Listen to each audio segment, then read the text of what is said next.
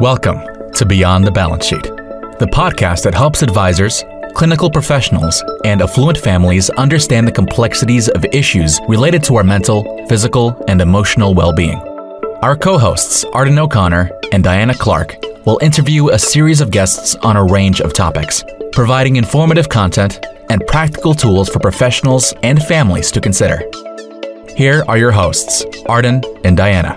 Hi, and welcome to an episode of Beyond the Balance Sheet podcast.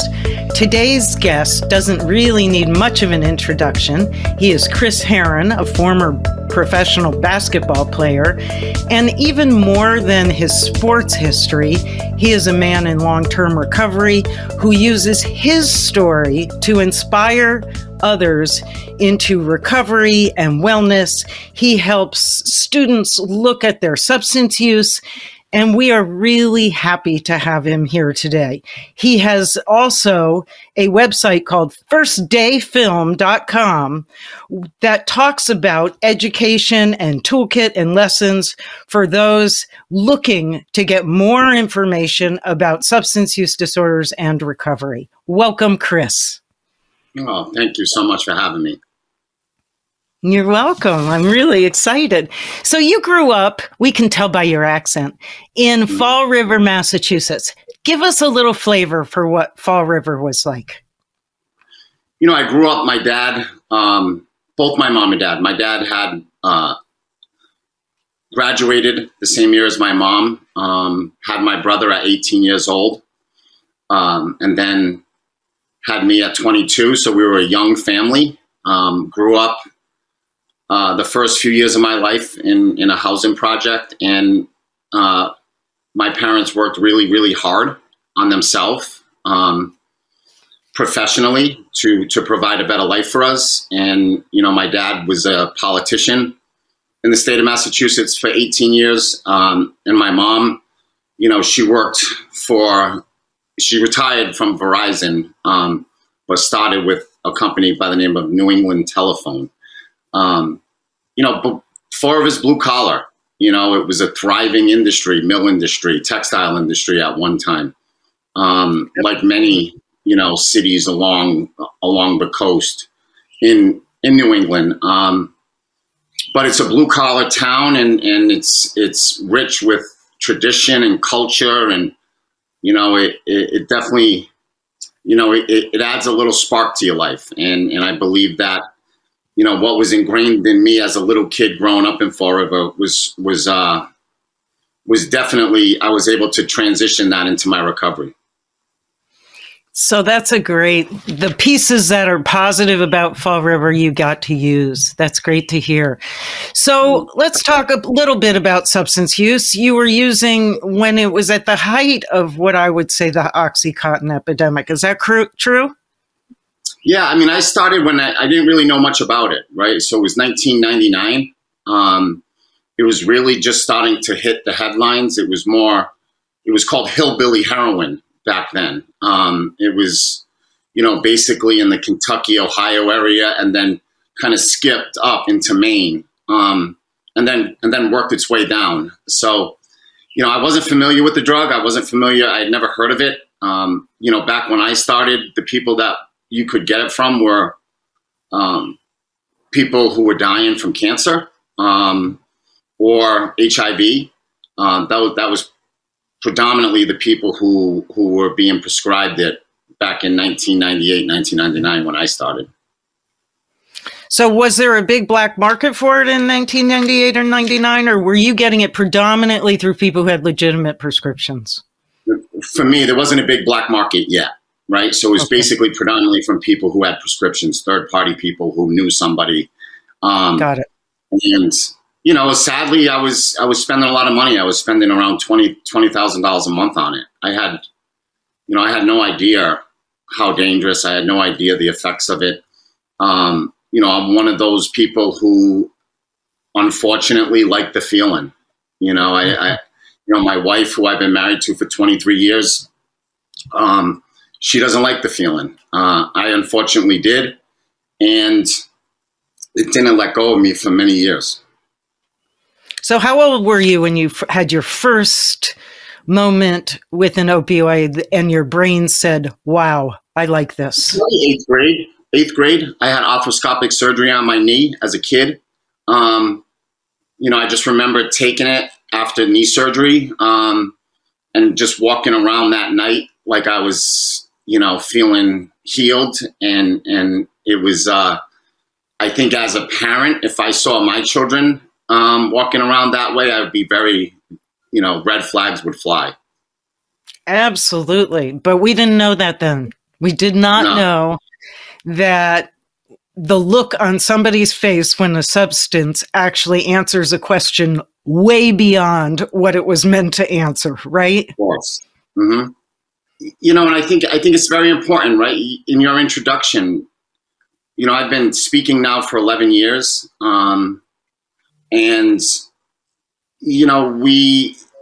For years, I just think there was so much overkill on the worst day of drugs rather than the first day. Like as educators, let's show our children or as parents, what drugs do to you in the end rather than why you're beginning. And the first day is something that's been, unfortunately, overlooked. And hopefully, that's why I did that film on ABC and ESPN the first day, because, I wanted parents to kind of dive in and look where this begins rather than how it's going to end. So give us a little bit of that. How does it begin? Let's talk about the beginning. Yeah. Well, for me, it's, I just remember being a young kid. I remember, going out on a Friday night at 14, 15 years old and drinking and hiding beers. And, I just remember at the end of the night, I would always cover up my mistakes. I didn't want to let my mom down. My father's an alcoholic.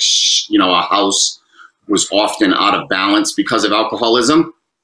And I didn't want my mom to know that I was drinking my father's beers, and probably her greatest fear in life. But as a young kid, I would look and I would see people, the ones that didn't drink and the ones who didn't engage in drugs. And I was always in awe of them. I couldn't believe that they could do what everybody else did on a Friday night, but without it. And to be quite frank, that stayed with me in my college years. It stayed with me in my professional years. To be a professional athlete and watch some of your teammates go out on a Friday night and drink water and have fun and laugh and be ready to train the next morning. I was in awe of them as well. It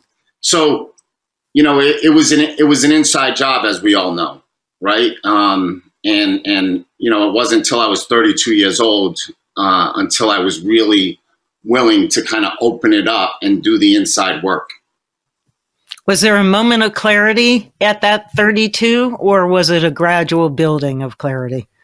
Yeah, I think it was a gradual building of clarity. Like for me, I'm a huge, when I do my speaking events, and I do about 250 a year, the word rock bottom really bothers me. I don't know why we use it. I think it's careless. I think it's callous. I think it's, aggressive. I think it's prevented a lot of people from intervening early. People want to wait until, the arrest happens or the family's gone, or the scholarship is taken and the opportunity is lost. So for me, it was a gradual, I like to say all the things that happened in my life led me to that moment. And was it a powerful moment, or was it a dawning? Can you tell us? Listen, my wife was 8 months pregnant when I went to treatment. I just suffered my 4th overdose. And at 45 days sober, I thought I was able to emotionally handle going home and assisting my wife through childbirth. And unfortunately, I didn't. Right. Unfortunately, I relapsed and I wasn't emotionally ready to handle anything. And as I sat in that hospital room and I looked at my family, my young family, a 31-year-old wife who just gave birth to a newborn, our son Drew, and my children, I was absent. right? Like I had to go back to treatment. I wasn't going to be around. And, I talked myself into that self-pity. And I went out and I drank that afternoon and then jumped back into the world of heroin. But fortunately, my wife gave me an ultimatum and I went back to treatment that night. And that's when the process began, right? That's when, I was willing to battle my self-esteem and my self-worth. And rather than following the crowd and trying to fit into the majority, I became one of the guys in the center that was doing the work that nobody else wanted to do. That's great to know. And there are always those people. There are people anywhere you go that are taking the different road than the one that leads to difficulty.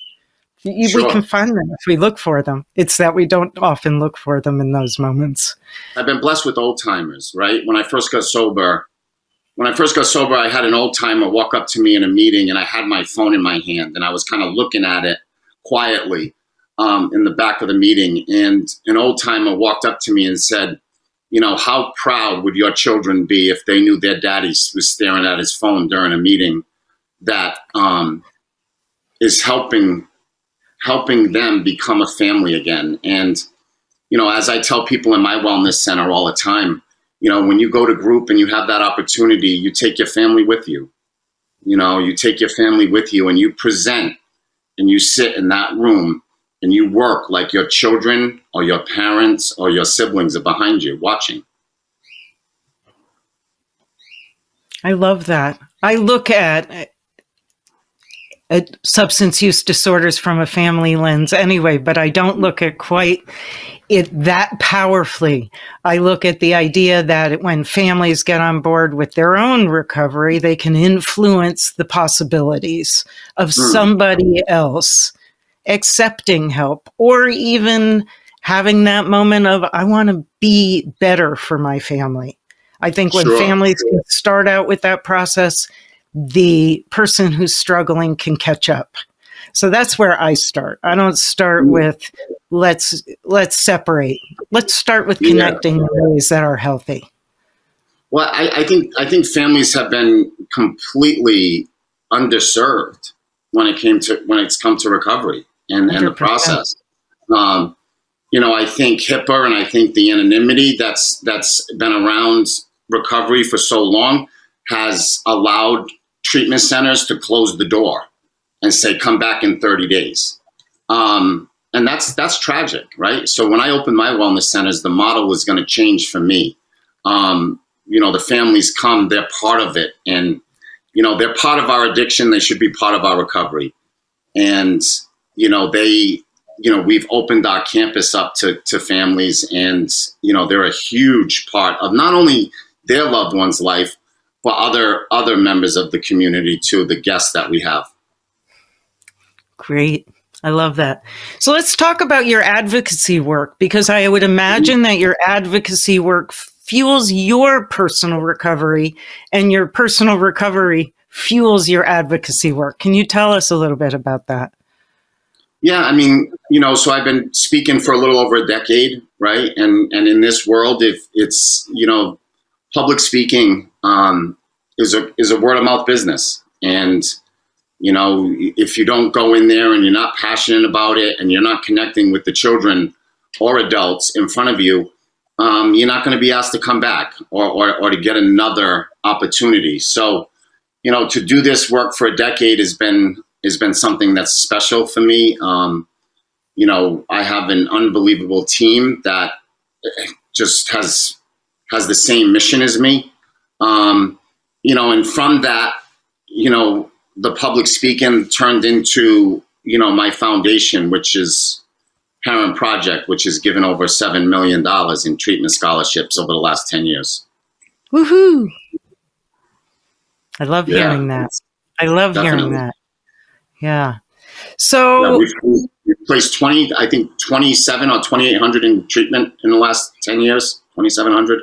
So, the work we do is extremely, I'm proud of.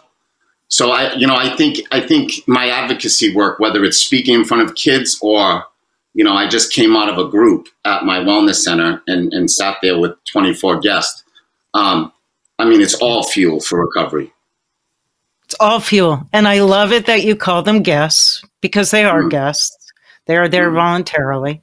They should be treated like honored guests, frankly. And that isn't always the case in our recovery centers. Yeah. What differs when you had been to treatment, you had experienced it from the inside out. What was the thing that when you opened your own program of wellness, what did you want to bring that was potentially different from what you'd experienced? From what I experienced, I just want to provide what people say and they don't, right? Like it's like the bells and whistles that they all put up on their websites, but when you get there, it's not part of the program. First and foremost, I'm a man in recovery, so there has to be some integrity. And I have an unbelievable responsibility when family members pull onto this property and drop their loved ones off. Their moms, their dads, their grandparents. Here now we have two men who are 74 and older. So, talk about a proud moment is to watch a 74-year-old man walk on this property and say, I'm not done. I want to take another swing at recovery is a beautiful thing. But it's yoga 7 days a week. It's meditation 7 days a week. It's guided. We have a personal trainer that works you out 5 days a week. We have a nutritionist on staff. We do an acupuncturist that's here 3 days a week, a massage therapist 3 days a week, and we do some hyperbaric chamber therapy as well. So, I don't really know what everybody else is doing. I'm proud of what we're doing. Interesting. Yeah. I can see where you're using those tools. I can understand how they would impact stabilization of somebody who was not feeling particularly stable when they walked in your doors, right? Well, name me a treatment center that, is really tracks sleep and really wants to follow sleep patterns, right? Mm-hmm. Because when are we most, that's kind of like the game planning that I believe in this is, maybe that person did not sleep well.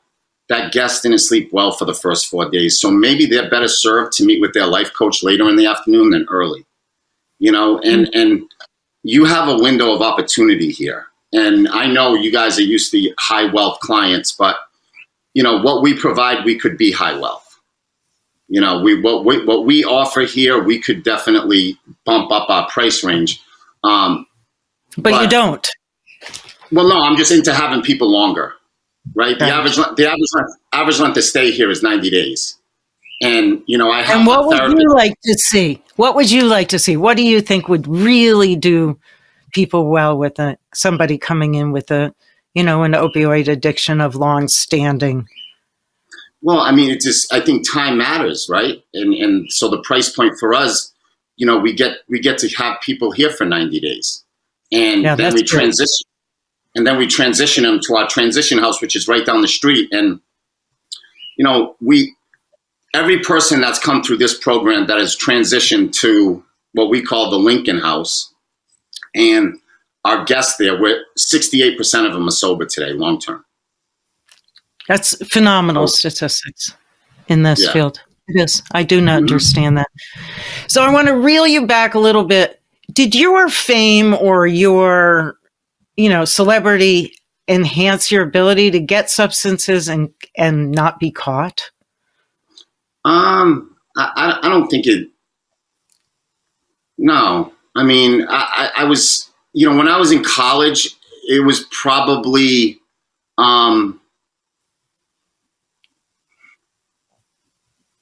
it's tough to say, Boston College, they had a very strict program, right? So they had a 3-strike you're out approach. Then I transferred to Fresno State and they had a therapeutic approach. Like we're going to send you to treatment. We're going to have outpatient. We're going to have therapy. Both served a purpose in my life. But, I don't think that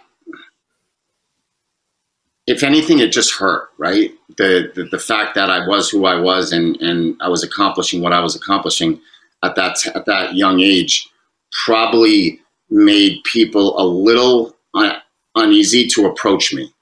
You know, I wasn't as approachable because of my status and who I was at a young age. You know, but then my professional life, I was shooting heroin. You know, I mean, I was at a point where, I took a chance every day at dying. Mm-hmm. Mm-hmm. And if it had been 10 years later in the fentanyl world, you might have. We don't know, right? When I overdosed in 2000, when I overdosed in 2004, publicly, I was arrested in a parking lot. In 2004, the headline in the Boston Globe was "What a shame." You know, so I think we've made significant progress. I don't think that would be the headline today. And, you know, who knows where I would be, but, you know, I'm extremely grateful that I missed that window with fentanyl. Mm-hmm. Mm-hmm. I get that. This work heals, it motivates, it inspires, but it also breaks my heart on a regular basis. What about this work breaks your heart? I think here we're so connected. We're a very small community, right? I'd never go over the number 24. So, you know, it's very intimate. It's very private. We get to know one another on very real, transparent, raw levels. So, you know, when you see a family show up with children and they're just all in, you know, and you know, as I tell the guests at my center sometimes, you know, your children wouldn't be late to group if they knew it was going to help their dad. They'd show up early, and sometimes families want it more. But to get to know the families and really kind of see that glimmer in their eye, and then when it gets taken away, it's difficult. It's really difficult. And you know, I have a mom that I'm close with. She's an ICU nurse, and you know, she's buried 3 boys. You know, three of her children. She has no children left. You know, so it's stuff. It's obviously that really hits you. Mm-hmm. Mm-hmm. So to leave this on a less heavy note, what's the one thing you would like to leave our audience with today? What's a message you would like to leave? Yeah. You know, I think it's so important, right? It's so important to intervene early. It's so important to jump out in front of it. And, you know, when you have that instinct of wanting to help, right? I think so many families hesitate. I think so many families kind of hope and wish it away. You know, most families, the families that I deal with, you know, when they call, I say, you can't go back, right? Like, you've made the call, your gut, your instinct is telling you, keep going after recovery, chase recovery, do what we can to get them the help that you want so badly for them.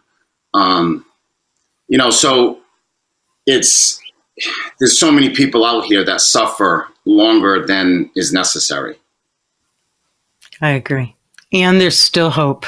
It's changing. Yeah, of course. There's tons of hope. Listen, sobriety gives you an edge in life. Yeah. Yeah. You know, I'm better at every facet of my life because of my sobriety.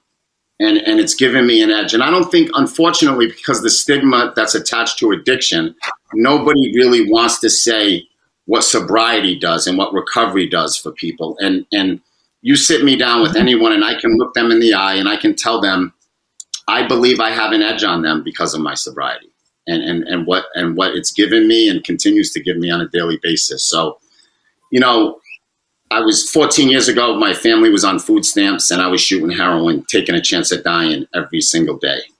And, you know, 14 years later, I have a front row seat to watching lives rebuild and children become part of something special. And I'm very fortunate for that.